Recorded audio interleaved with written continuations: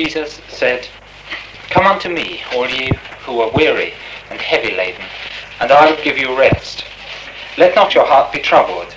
Ye believe in God, believe also in me. In my Father's house are many mansions. If it were not so, I would have told you. I go to prepare a place for you.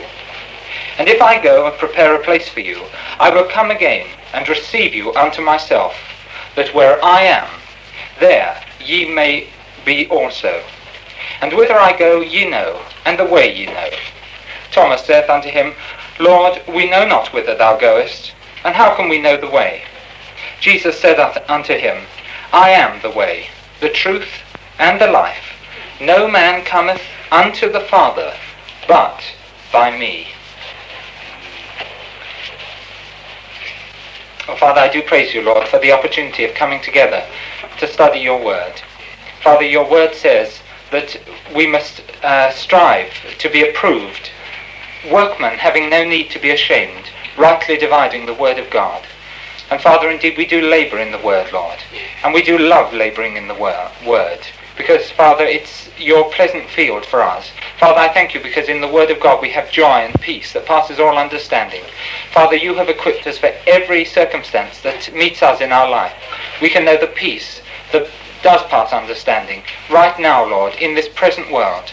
And Father, you see the state the world is in, yet you have provided us with the truth and the joy necessary to just live victorious lives for Jesus. And Father, we do want to study your word. We want to know it. But Father, we don't want to just be hearers of the word. We want to be doers also.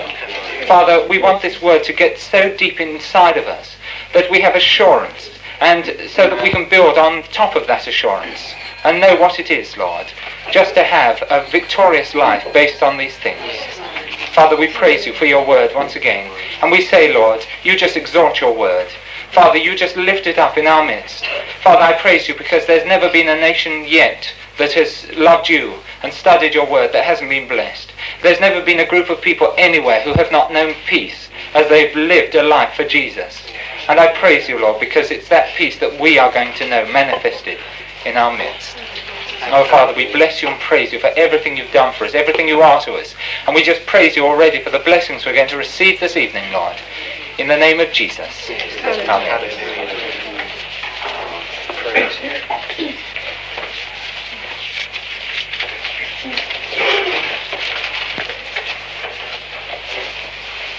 Hallelujah. Praise the Lord.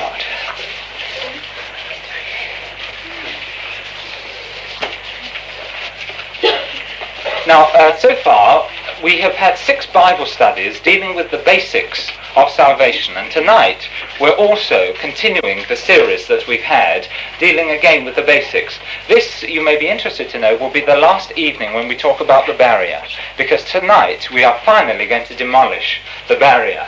To recap, just quickly, I've drawn it out here again. I'm sure most of you have got this in your notes. There'll be a copy up afterwards so that you can copy it down if you haven't got it.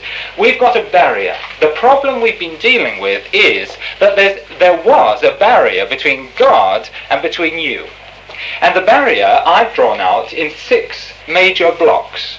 Now these blocks are impenetrable. There is no way through them.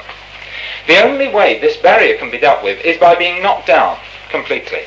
The 6 stones I've got in the block, the 6 blocks I've got in the wall are these. The top one, sin. The second one, the penalty of sin. The third one, physical birth. The fourth, the character of God. The fifth, man's good deeds. That's an interesting one. We'll be dealing with that this evening. And the last one, temporal life. And so far, if you remember, we've knocked out the verse 3. The wall now is only half its former height. Unfortunately, it's still enough to stop you going through to God. If you remember, sin was removed by redemption and by atonement, those 2. Redemption, we were bought out of the slave market of sin. And who did it? The Lord Jesus did it. Atonement, he died for the sins of the whole world, not just for believer sins, but for the sins of every single person who has ever lived on this planet.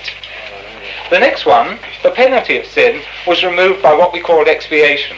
And expiation simply says that Jesus paid the penalty, which was death. He died on the cross, and therefore you don't have to pay the penalty. It's a swap. The next one that we came to was physical birth. Now, men are born physically alive, but spiritually dead. And God is a spirit, and you can only communicate with God in the spirit. That's a big problem. It's answered by regeneration. The moment you believe on the Lord Jesus Christ, you are born again. You spiritually come to life. And immediately you can understand things you've never understood before. Immediately, Jesus becomes real inside. The bottom 3 bricks are the ones we're going to demolish today. Now, we've spent a lot of time demolishing the first 3. And on that basis, today, I'm going to build so that we can cover these a little more quickly. Let's begin with the first one, the character of God. The character of God. Now, of course, there are 10 major facets to the character of God. And without listing them here tonight, they include such things as sovereignty. They include such things as eternal life. Love. God is love. This is a characteristic of God. Absolute righteousness. He is absolutely righteous. Absolute justice. And we can carry on the list right the way down. Now, God and you cannot come together. You, as an unbeliever, can never meet God. The two are basically incompatible. Let's just take 2 facets and see that. First of all, the absolute righteousness of God. Absolute righteousness means that there isn't even a shadow of sin anywhere near God. It means that he shines forth purity. He's absolutely righteous. You come into the picture, and God's character says, I'm sorry, we are incompatible. The other thing is absolute justice. God is absolutely just. You come into the picture as a sinner, and God says, you have to pay for your sin. He is so just that you have to do it. It's a problem. That's the block that we've got. And the only way that God's character can be satisfied is by appeasing God. Now, of course, all religions talk about appeasing their gods. In Indonesia, on the little island of Bali, their god is a volcano. They worship a volcano. And every time the volcano erupts, I, as a geographer, would say, oh, well, you see, it's due to pressure from underneath. But they say, oh, no, the gods are angry. And immediately they say, well, if he's angry, you've got to appease him. We've got to do something that will put him in a good mood. That's it. And often these people from Bali, they actually go up the slopes of the volcano which is erupting and will start having a service on the slopes. And thousands of people from Bali have been killed by the molten lava just overtaking them. And they're trying to appease their god. Every single religion has a way of appeasing their god. Now, of course, one of the major religions of the Old Testament was the worship of Baal. Baal was a Canaanite god, and the Canaanites were dreadful. I'm not going into them tonight, but they were terrible. If ever you want to name a degenerate people in the Bible, just drop the name Baal, and you can't get any lower than that. They are the lowest of the low. In fact, there are several chapters in the Bible which warn the Israelites about the Canaanites and about Baal. The worst king, by the way, that Israel ever had was Ahab. He was married to a beautiful Canaanite woman called Jezebel. And Jezebel was a priestess of Baal. And Ahab was so bad because he followed Baal. You see, he worshipped Baal. And Baal, whenever Baal got angry, the way they used to appease Baal was through human sacrifice. They used to sacrifice not a pig, not a lamb, nothing like that. They used to just pick a person and sacrifice them.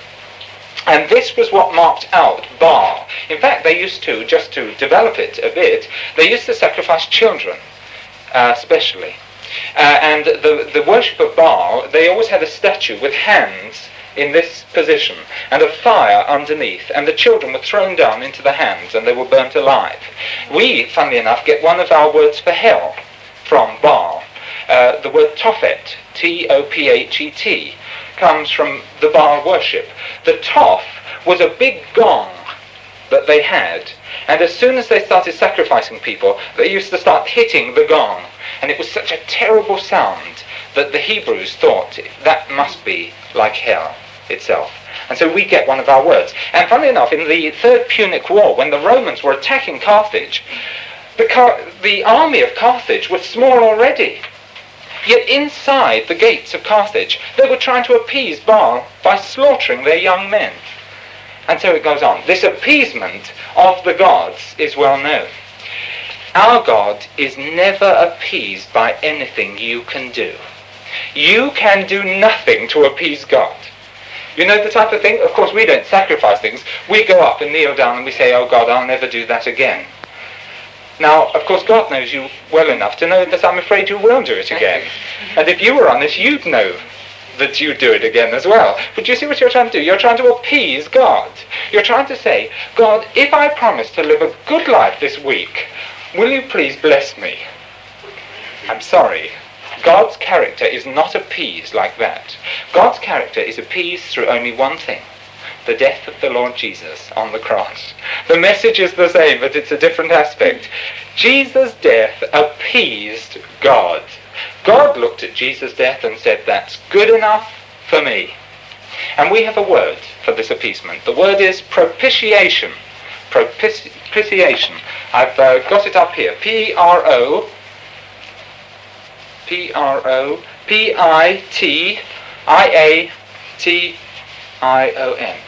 Propitiation. And propitiation merely says God's character is satisfied. Now, I'm going to develop it a bit and we'll understand it. Could we turn to a few scriptures and just check it? First of all, 1 John 2:2. We've had 1 John 2:2 before, but let's have another look at it. 1 John 2:2.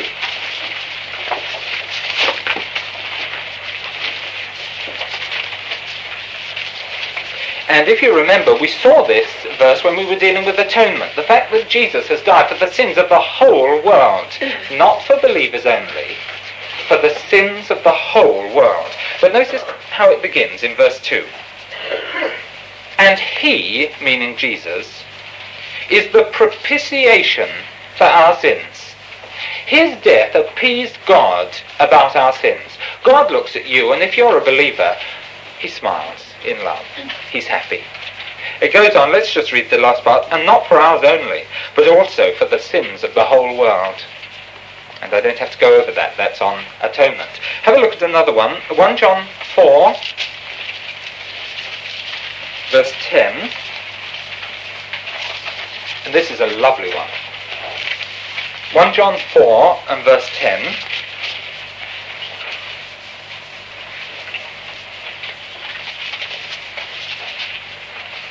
Herein is love, not that we love God, we ought to love God, not that we love God, but that he loved us and sent his Son to be the propitiation for our sins.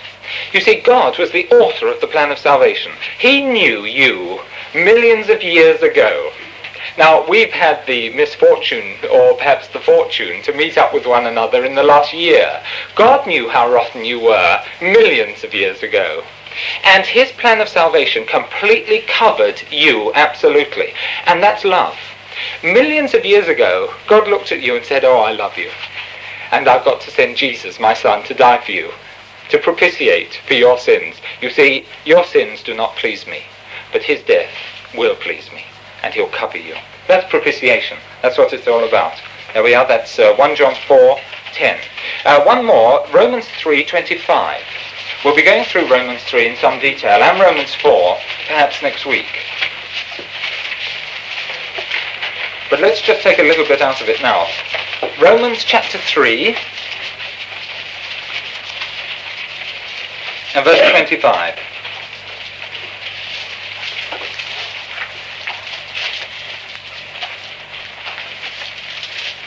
Whom God hath set forth to be a propitiation through faith in his blood, to declare his righteousness for the remission of sins that are past through the forbearance of God. There it is. And the next verse tells you that it's only by your personally believing in the Lord Jesus Christ that your sins are covered. Jesus is the propitiation. Now, let's have another look at it. Now, to explain propitiation in a bit more detail, let's take another use of the word, because exactly the same Greek word is used in another passage. And to find it, let's turn to Hebrews chapter 9, verse 5. By the way, no one knows who wrote the book of Hebrews. Some people say, of course, it was Paul. That is an estimated guess on this matter. Sometimes I think it might be Nicodemus, and at other times I wonder whether it was Apollos. The answer is we just don't know. And here's why we don't know. It's not the man, it's the message that counts. It doesn't matter who wrote it. The Holy Spirit inspired it, and that's all that counts. You see, it's the message, not the man, that counts. You'll notice that in my Bible studies, I never give a bibliography at the end. You see, if I did, I'd have to put the Holy Spirit. This is the Holy Spirit's truth. Now, I don't say, well, I'd just like to thank Sir Edward Denny for all the help his books have given me, and then I'd like to thank Grattan Guinness, and then there's Dr. Thiem and Mr. Ware, of course, and then there's Pember. I don't do it. Why? It's not the man that counts, it's the message that counts. Whose truth is it? It's God's truth. The Holy Spirit has inspired the whole lot of this truth. You see, the man doesn't count at all. That's one of the reasons that we don't know who wrote the book of Hebrews. And here we go, Hebrews 9 and verse 5. Actually, let's begin verse 3. And here the writer is describing how the Old Testament was pointing to Christ the whole time, and he describes it. And after the second veil, the tabernacle, which is called the holiest of all, as we know it, the Holy of Holies, which had the golden censer and the ark of the covenant overlaid round about with gold, wherein was the golden pot that had manna, and Aaron's rod that budded, and the tables of the covenant, and over it the cherubims of glory, overshadowing the mercy seat, of which we cannot now speak particularly. He says this is such a vast subject, I can't go into it in detail. But where's the word propitiation? The word propitiation is mercy seat. It's exactly the same Greek word. It's the mercy seat. And now, if we understand the mercy seat, we're going to understand something about propitiation.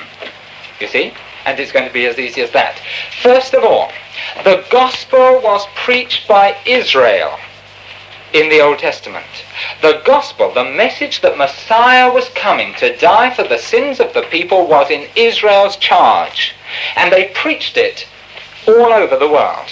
They preached and they preached and they preached right the way through. Abraham began as a Gentile. He was a Chaldean. And he heard the gospel through someone. And he believed on the Lord Jesus. He didn't know his name, but he believed. The gospel message has always been the same. Now, I'll be developing that theme at a later time. But men in the Old Testament and women in the Old Testament were saved in exactly the way we are saved today, by believing in the Lord Jesus. Or, as they put it, believing in the Messiah, or believing in the one who was to come to die for the sins of the people. And we've got to remember that the people of the Old Testament couldn't read. Most of them had no knowledge of reading whatsoever. So what did God do? God demonstrated salvation. Everything to do with the temple, everything to do with the tabernacle, the priest's garments, what the priest did, all the holy days, all the Sabbaths, all the slaying of the lamb, they all told one message, that God has provided a way of salvation. Every time a lamb was brought, without blemish, it represented the perfectness of Christ.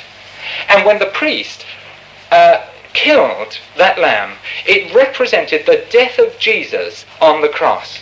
And all they had to do was learn about that and put their faith in it, and they were saved. There we are.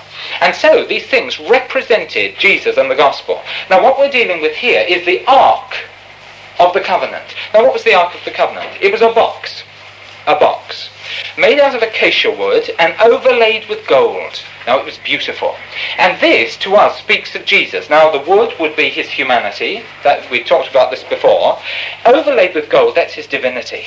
You see, the beautiful picture of the gold and the wood. What was inside the ark? Three things were inside the ark. First of all, there were the tablets of the law. The second thing was the rod of Aaron, which budded. And the last thing was a golden pot of manna. And these cannot be seen. They're inside the ark. Now, what do they represent? They represent man as a rejecter of God. The tablets have the Ten Commandments written on. Now, the Ten Commandments were given to prove to man that he couldn't be righteous by himself. Now, that's a laugh, isn't it? Because many people tried to keep the law. They tried to obey the Ten Commandments. The Ten Commandments were given to prove that man couldn't keep the law. And therefore, he had to have faith in God. You see? And those tablets are in Christ. In the ark, which represents Christ. The fact that we break the law are what the tablets represent. The next thing, the rod of Aaron that budded. This shows that we reject God's authority. The fact that Aaron's rod budded showed that he, God, had chosen Aaron to lead his people. And that's in there as well. And the manna represents the fact that the people do not take the provision of God.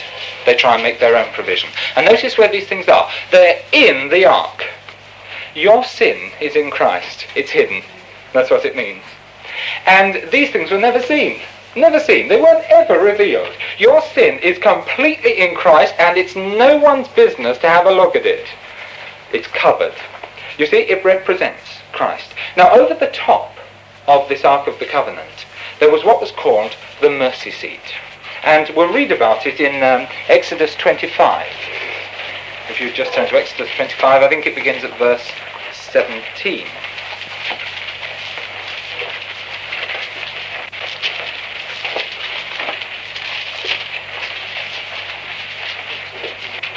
Exodus 25, beginning verse 17. It was God that gave the instructions on how to build all of this. And the instructions were followed absolutely to the last dot. Exodus 25, 17. And thou shalt make a mercy seat. Propitiation. It's the same thing to us. And the mercy seat represents propitiation. You see, that was its position in the tabernacle or in the temple. It represented propitiation, God's character satisfied. Let's have a look. Thou shalt make a mercy seat of pure gold. 2 cubits and a half shall be the length thereof, and 1 cubit and a half the breadth thereof. And thou shalt make 2 cherubims. Now it's interesting that they've got cherubims there, because in Hebrew, I am is plural. It shouldn't be 2 cherubims. That's like saying 2 cherubs. You see? It's 2 cherubim. You don't need the S on the end. Cherubim is plural. You should make 2 cherubim. Now, the cherubim, I always imagine them as being like angels. You see? Being like angels. You shall make 2 cherubim of gold, of beaten work, shalt thou make them, in the 2 ends of the mercy seat. Now, let's just recap for a moment. You've got the ark of the covenant, then you've got a thick slab of gold, which is the mercy seat, and on top of the mercy seat, you've got these 2 cherubim, right? And their wings actually touching, and they're facing one another. They're both looking at one another, and their wings go right over the mercy seat. And this is all in pure gold. You can imagine how fantastic this was. And make 1 cherub on the one end, and the other cherub on the other end. Even of the mercy seat shall ye make the cherubim on the 2 ends thereof. And the cherubim shall stretch forth their wings on high, covering the mercy seat with their wings, and their faces shall look one to another. Toward the mercy seat shall the faces of the cherubim be. Now, whenever you see cherubim, something is being guarded. You remember what happened when the Garden of Eden was closed down? Remember? And they were cast out. 2 cherubim were put at the entrance to the Garden of Eden. They protect something. And the cherubim here protect the holiness of God. The holiness of God are 2 factors. His absolute righteousness and his absolute justice. And I like to imagine one of these cherubim representing the absolute righteousness of God, and the other one representing the absolute justice of God. So you've got the mercy seat, on one end the righteousness, on the other end the justice of God. And they're both looking down at the mercy seat.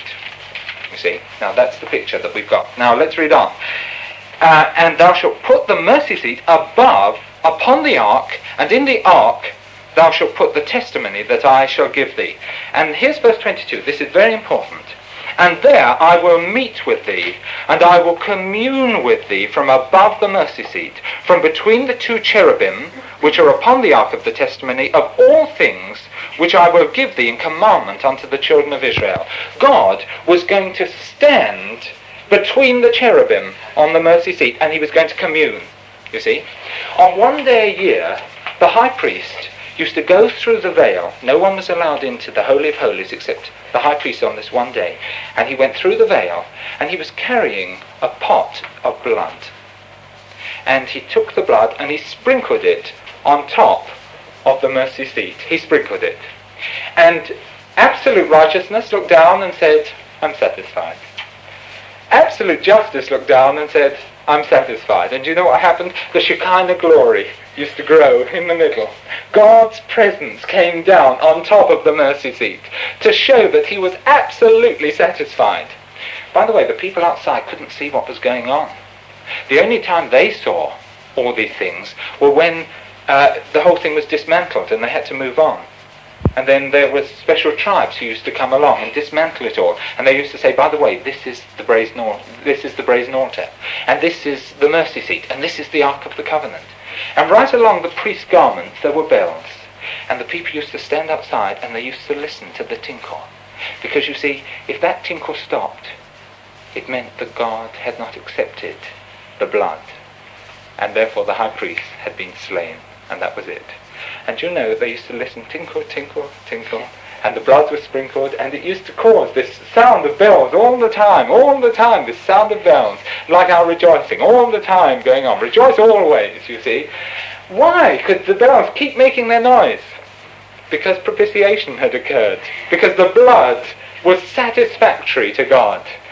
That's enough to keep me joyful all the day long. And you know, it's so thrilling, isn't it? We don't need bells on our garments. We've got our mouths and we can praise the Lord. Now that's what propitiation is. Propitiation is the Shekinah glory appearing over the mercy seat. God saying, I accept the work of Jesus and I'm happy. Well, it's another barrier gone.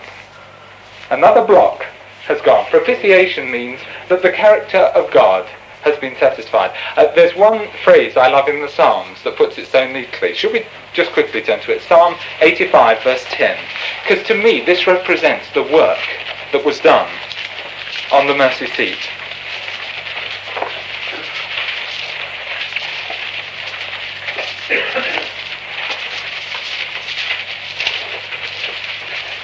Psalm 85 verse 10.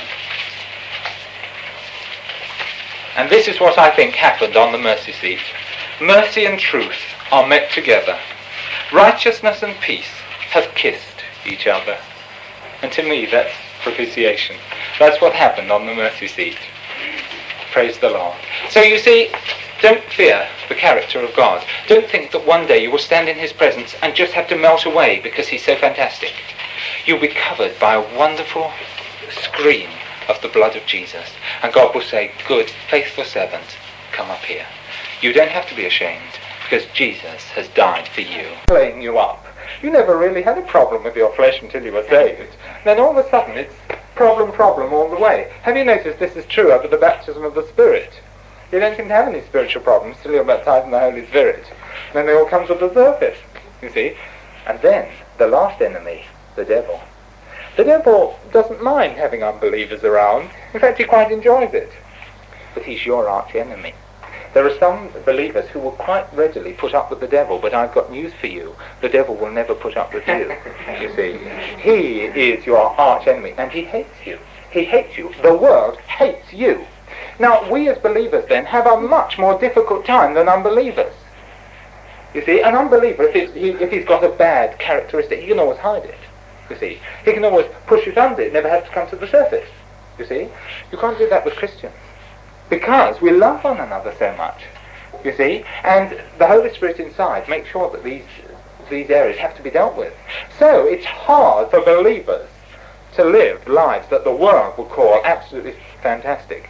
But the Holy Spirit's presence inside gains control. And it's not long before the Shekinah glory of God in you starts shining forth. It's not you that's great, it's the Holy Spirit in you that's fantastic, you see. But there's the problem. And good deeds, as far as man is concerned, never, ever, ever approach God. Because you see, it's not how you get on with me that counts. It's how you get on with God that counts. To me, you might be utterly acceptable for the whole of eternity. But I'm afraid I will never get you into heaven. It's impossible. As Romans 3:23 says, you see, all have sinned and come short of the glory of God. Most of you have not come short of my glory. Most of you match up pretty well to my glory. Some of you are ahead, some are perhaps a little behind, you see. But the moment the glory of God appears, yeah, you see, you just fade into insignificance. That's it. Let's have a look at it in Isaiah. Isaiah 64. Isaiah 64.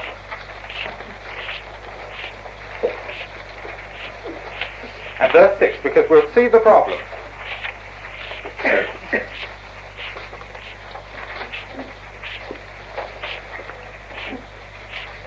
Isaiah 64 and verse 6.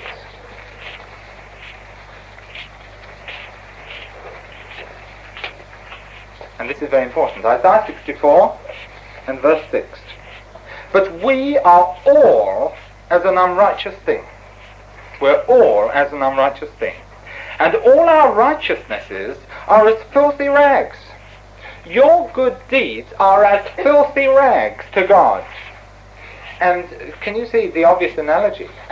The more good deeds you've got, the more dirty rags you have as far as God is concerned. And that's the barrier, you see? That's the barrier. Your sin cuts you off from God, and now your good deeds cut you off because they're filthy as far as God is concerned. So there's nothing you can do. You are helpless in this situation. Your sin cuts you off from God, and so you say, oh right, well I'll work for my salvation. I'll try and get there by doing lots of good. It's filthy rags. And you're trying to reach heaven through filthy rags. And I'm afraid you can't, because God's absolute righteousness comes along and says, can't compare. You fade out of the picture, you see.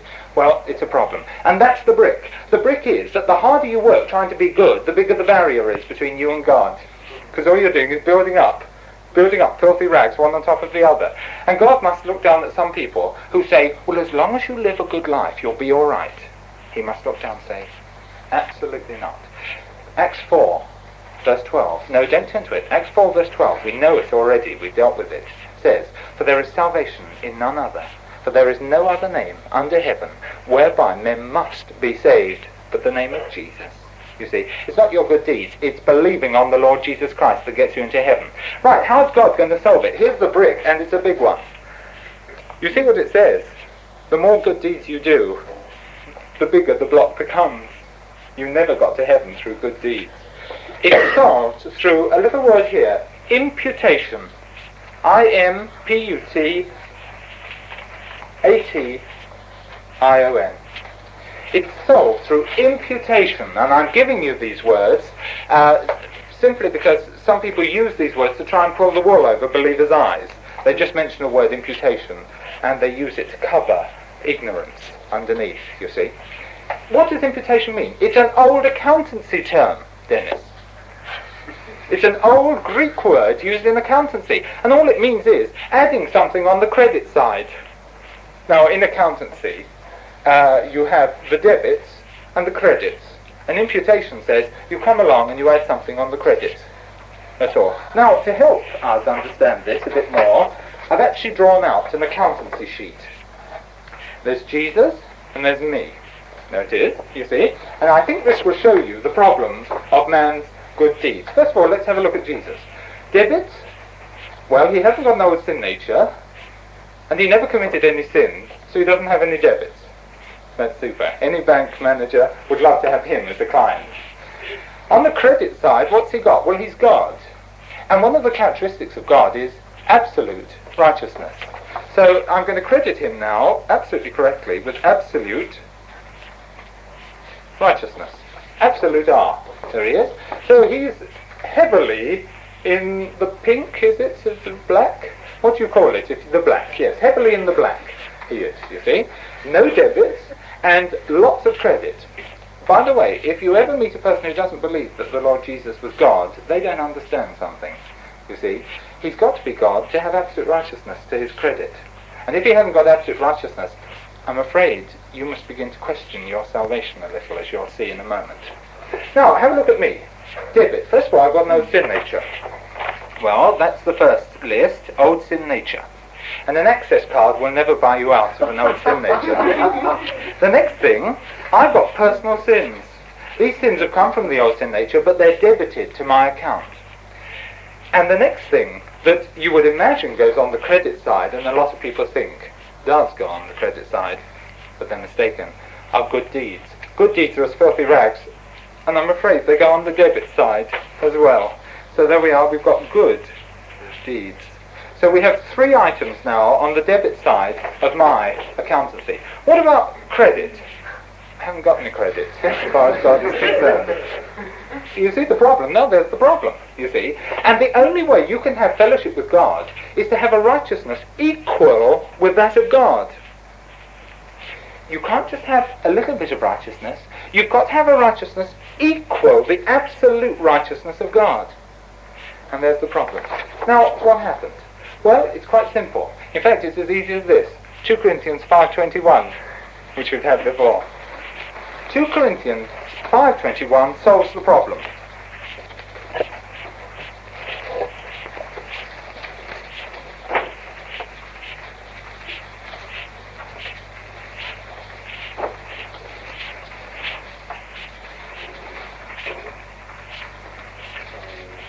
We'll identify these pronouns before we move on, so that we know what's happening. Verse 21. For he, who's that? That's God the Father. God the Father is the author of eternal life. He's the author of the plan. For God the Father made him, Jesus, to be sin for us who knew no sin. Do you see what's happened? God the Father has taken our debits and he's put them in Jesus. Jesus' debit side. And Jesus paid for them. He died. So he got a debt and he paid the debt. That's expiation, of course, you see. So our sins were put on him. So we haven't got any debit. Now there's Jesus, because he's paid his debit. But unfortunately we still don't have any credit. And to have fellowship with God, you have to have a righteousness equal to that of God. So what did God do? He imputed. He credited us with something that we didn't have before. What is it? Here it is. That we, and that of course tells us the purpose of the sentence, that we might be made the righteousness of God in him. All that happened was he transferred this absolute righteousness over to our account. We didn't earn it. We didn't deserve it. You didn't get there through your good deeds. God, at the moment of salvation, imputed it to you. He rang up your spiritual banker and said, would you please credit absolute righteousness to his account. Therefore, you can have fellowship with God. It's as easy as that, you see. Imputation solves the whole problem as far as God is concerned. He not only took care of your sins, he gave you his righteousness. Now, unless you got that righteousness, you couldn't possibly have fellowship with God, because God can only meet you on equal terms. And it's grace. Do you realize that? It's grace. If all your good deeds are as filthy rags, you cannot get a righteousness based on your own good works. Therefore, you have to just say, Lord, I'm a sinner. Thank you, Lord, for Jesus and his righteousness, which he's given to me. Now, it's as easy as that, you see. Okay, to demonstrate this point, and by the way, this comes by faith in the Lord Jesus Christ. You believe on the Lord and you get this righteousness. This has nothing to do with your life. All believers should produce good works, and good works in a believer's life are those produced by the working of the Holy Spirit out through the life of a believer. The fruit of the Spirit should become manifest, but they're the fruit of the Spirit. They're not the fruit of your flesh. For the works of the flesh, well, they're plain and manifest, and they're no good. you see. We, as believers, have good deeds, but they're all produced by the Holy Spirit inside of us, coming out, you see, as we move and have our being in the Spirit. Let's have a little look at Romans 9, and I think we'll see this a bit more clearly.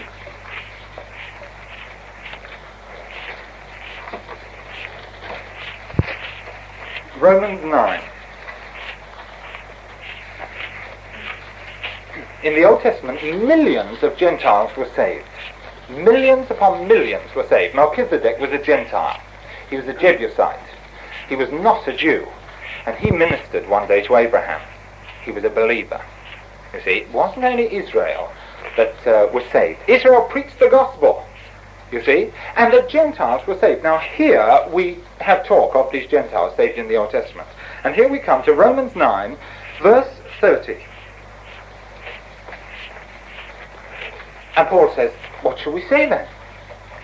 That the Gentiles, which followed not after righteousness, have attained to righteousness, even the righteousness which is of faith.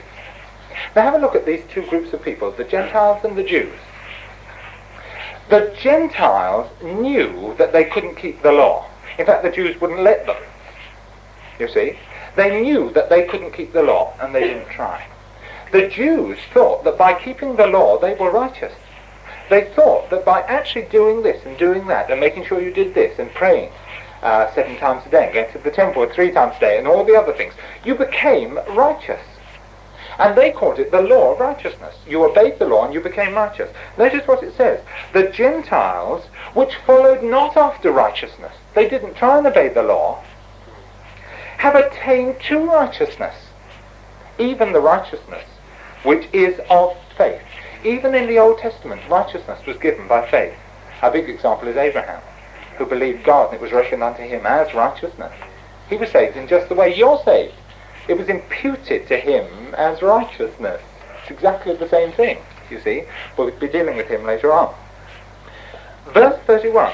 But Israel, which followed after the law of righteousness. Now, could I just correct the translation here? But Israel, which followed, now I'm going to correct the next bit. Righteousness based on the law. But Israel, which followed righteousness based on the law, hath not attained to the law of righteousness. It's a clever use of Greek.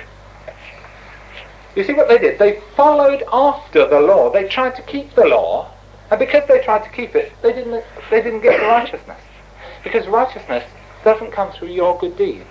It comes by faith in the Lord Jesus Christ. You see? They missed it. Verse 32. Wherefore? Why did they miss it?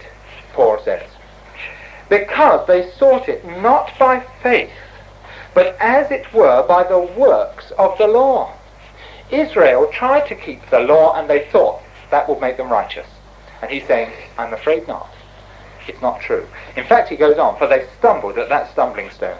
As it is written, behold, I lay in Zion a stumbling stone and rock of offence, and whosoever believeth on him, Jesus, shall not be ashamed. That's a quotation from Isaiah. You see?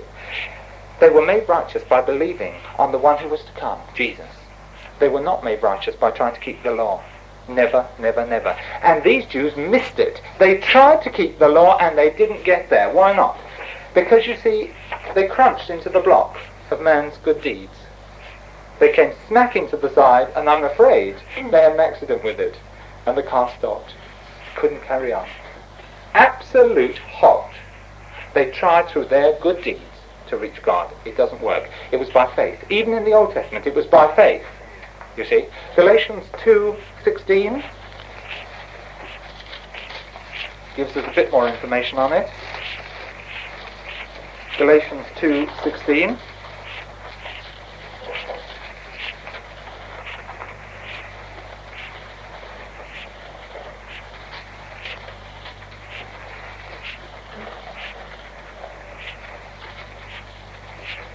Knowing that a man is not justified by the works of the law. Not justified by the works of the law, but by the faith of Jesus Christ, even we have believed in Christ Jesus, that we might be justified by the faith of Christ, and not by the works of the law. For by the works of the law shall no flesh be justified. Even if you kept the whole law, which is impossible, I'm afraid it's not good enough. It's not good enough. But righteousness comes by faith in the Lord Jesus Christ. Isn't that amazing? You see, none of us here could ever attempt to keep the law. The law, the first commandment was, thou shalt love the Lord thy God with all thy heart, with all thy soul, with all thy strength, with all thy mind. And each one of us has collapsed at that particular stone. So we go beyond it by faith in the Lord Jesus. You see, the Lord did love the Lord his God with all his heart, with all his mind, with all his strength. Everything that he had was there. And we're holy because he's holy. It's imputed to us. That's grace. He adds it up on your credit account, and you look at yours and say, it wasn't there. It wasn't there a minute ago. And all I've done is believed on the Lord Jesus, and suddenly it's there in black and white. Justification, then, is the other salvation from this stone, man's good deeds. Justification. Therefore, being justified by faith, we have peace with God, as Romans 5 verse 1 says. We're justified. God's righteousness justifies us in his sight. Marvellous. Therefore, no need to be ashamed. No need to be ashamed at all. We'll be dealing with the believer's sins when we come on to a Bible study on 1 John 1:9 in a few weeks' time. Well, that's another stone gone. I think that's a tricky one. That's one. It's hard for people to see it, you know.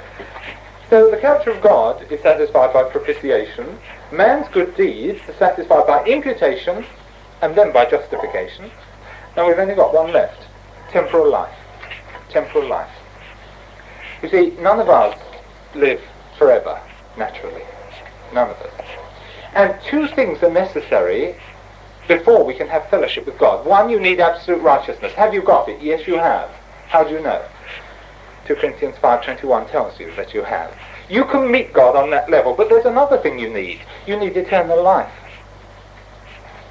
Because God is eternal life. And if you're going to have fellowship with him forever, you've got to have eternal life. You can't conk out after 100. Do you see? And it's a problem. You have got to have eternal life. How do you get it? Oh, this is brilliant. The plan of salvation is so beautiful. It's fantastic. It's taken care of every eventuality. It really has. Because the moment you believed, something happened to you. The Holy Spirit picked you up, and he put you right in the middle of the Lord Jesus Christ. Right in the middle. And what difference does that make? The answer is found in 1 John chapter 5. 1 John 5.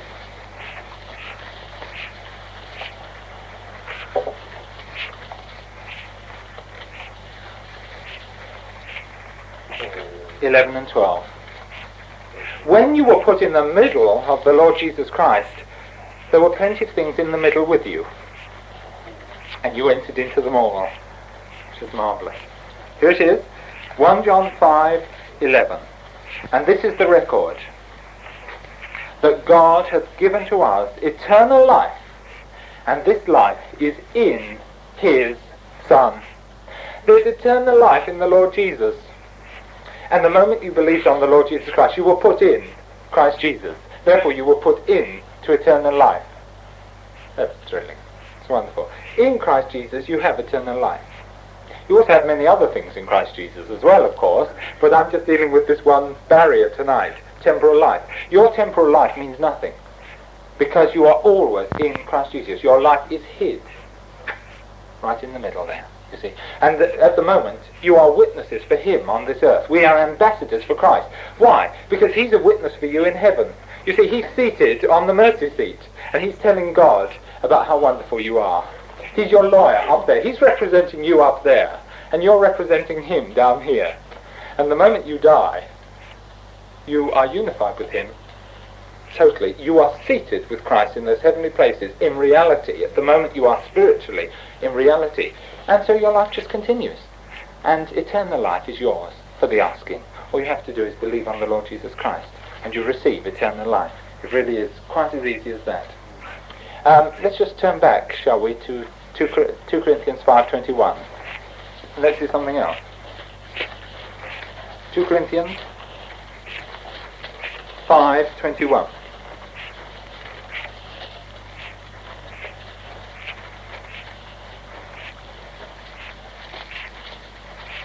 We've dealt with other passages in 2 Corinthians, if you remember, when we were on atonement and redemption and expiation and so on.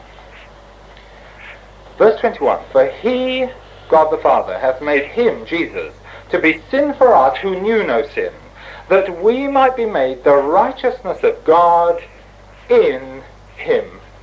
There it is. That's our position in Christ. The last barrier, temporal life, is replaced by eternal life in Christ, and it's removed by our position in Christ.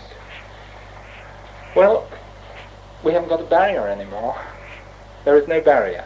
You see, the work of Jesus on the cross was so complete that there isn't any barrier for any person on this earth now, except Jesus. Jesus said, and I read it at the beginning, in John 14:6, "No man cometh unto the Father but by me." And if you remember, Jacob had a vision, he had a dream of a ladder going from earth into heaven, and the angels ascending and descending on the ladder. And what were the words of Jesus to Nathanael? He said, "You shall see the Son of Man with angels ascending and descending on him." He is the ladder between us and heaven. There is no barrier now at all. But in order to get to heaven, you must believe on the Lord Jesus Christ. There is no other way that a man must be saved but by belief on the Lord Jesus Christ. The removal of the barrier is what the Bible calls reconciliation. There was a barrier, a bulldozer's come along, bulldozed it down, and the two sides are now reconciled through Jesus. Through Jesus. And we have the message of reconciliation. It's the gospel message. It says Jesus died for your sins. Every one of your sins has been taken on the cross. It says that he died in your place. It says that you can be born again. It says that God is satisfied with you if you believe on the Lord Jesus Christ. It says, please don't try and work for your salvation, for salvation only comes through the Lord Jesus Christ. And it says you can have eternal life in his name. That's the gospel message. That's the message that Jesus came to proclaim. And that's the message that we have the great wonder of being able to tell everyone. Jesus is alive because he knocked down the barrier and he's seated with Christ to represent every man who believes on him. Next week, on to the unforgivable sin. Amen.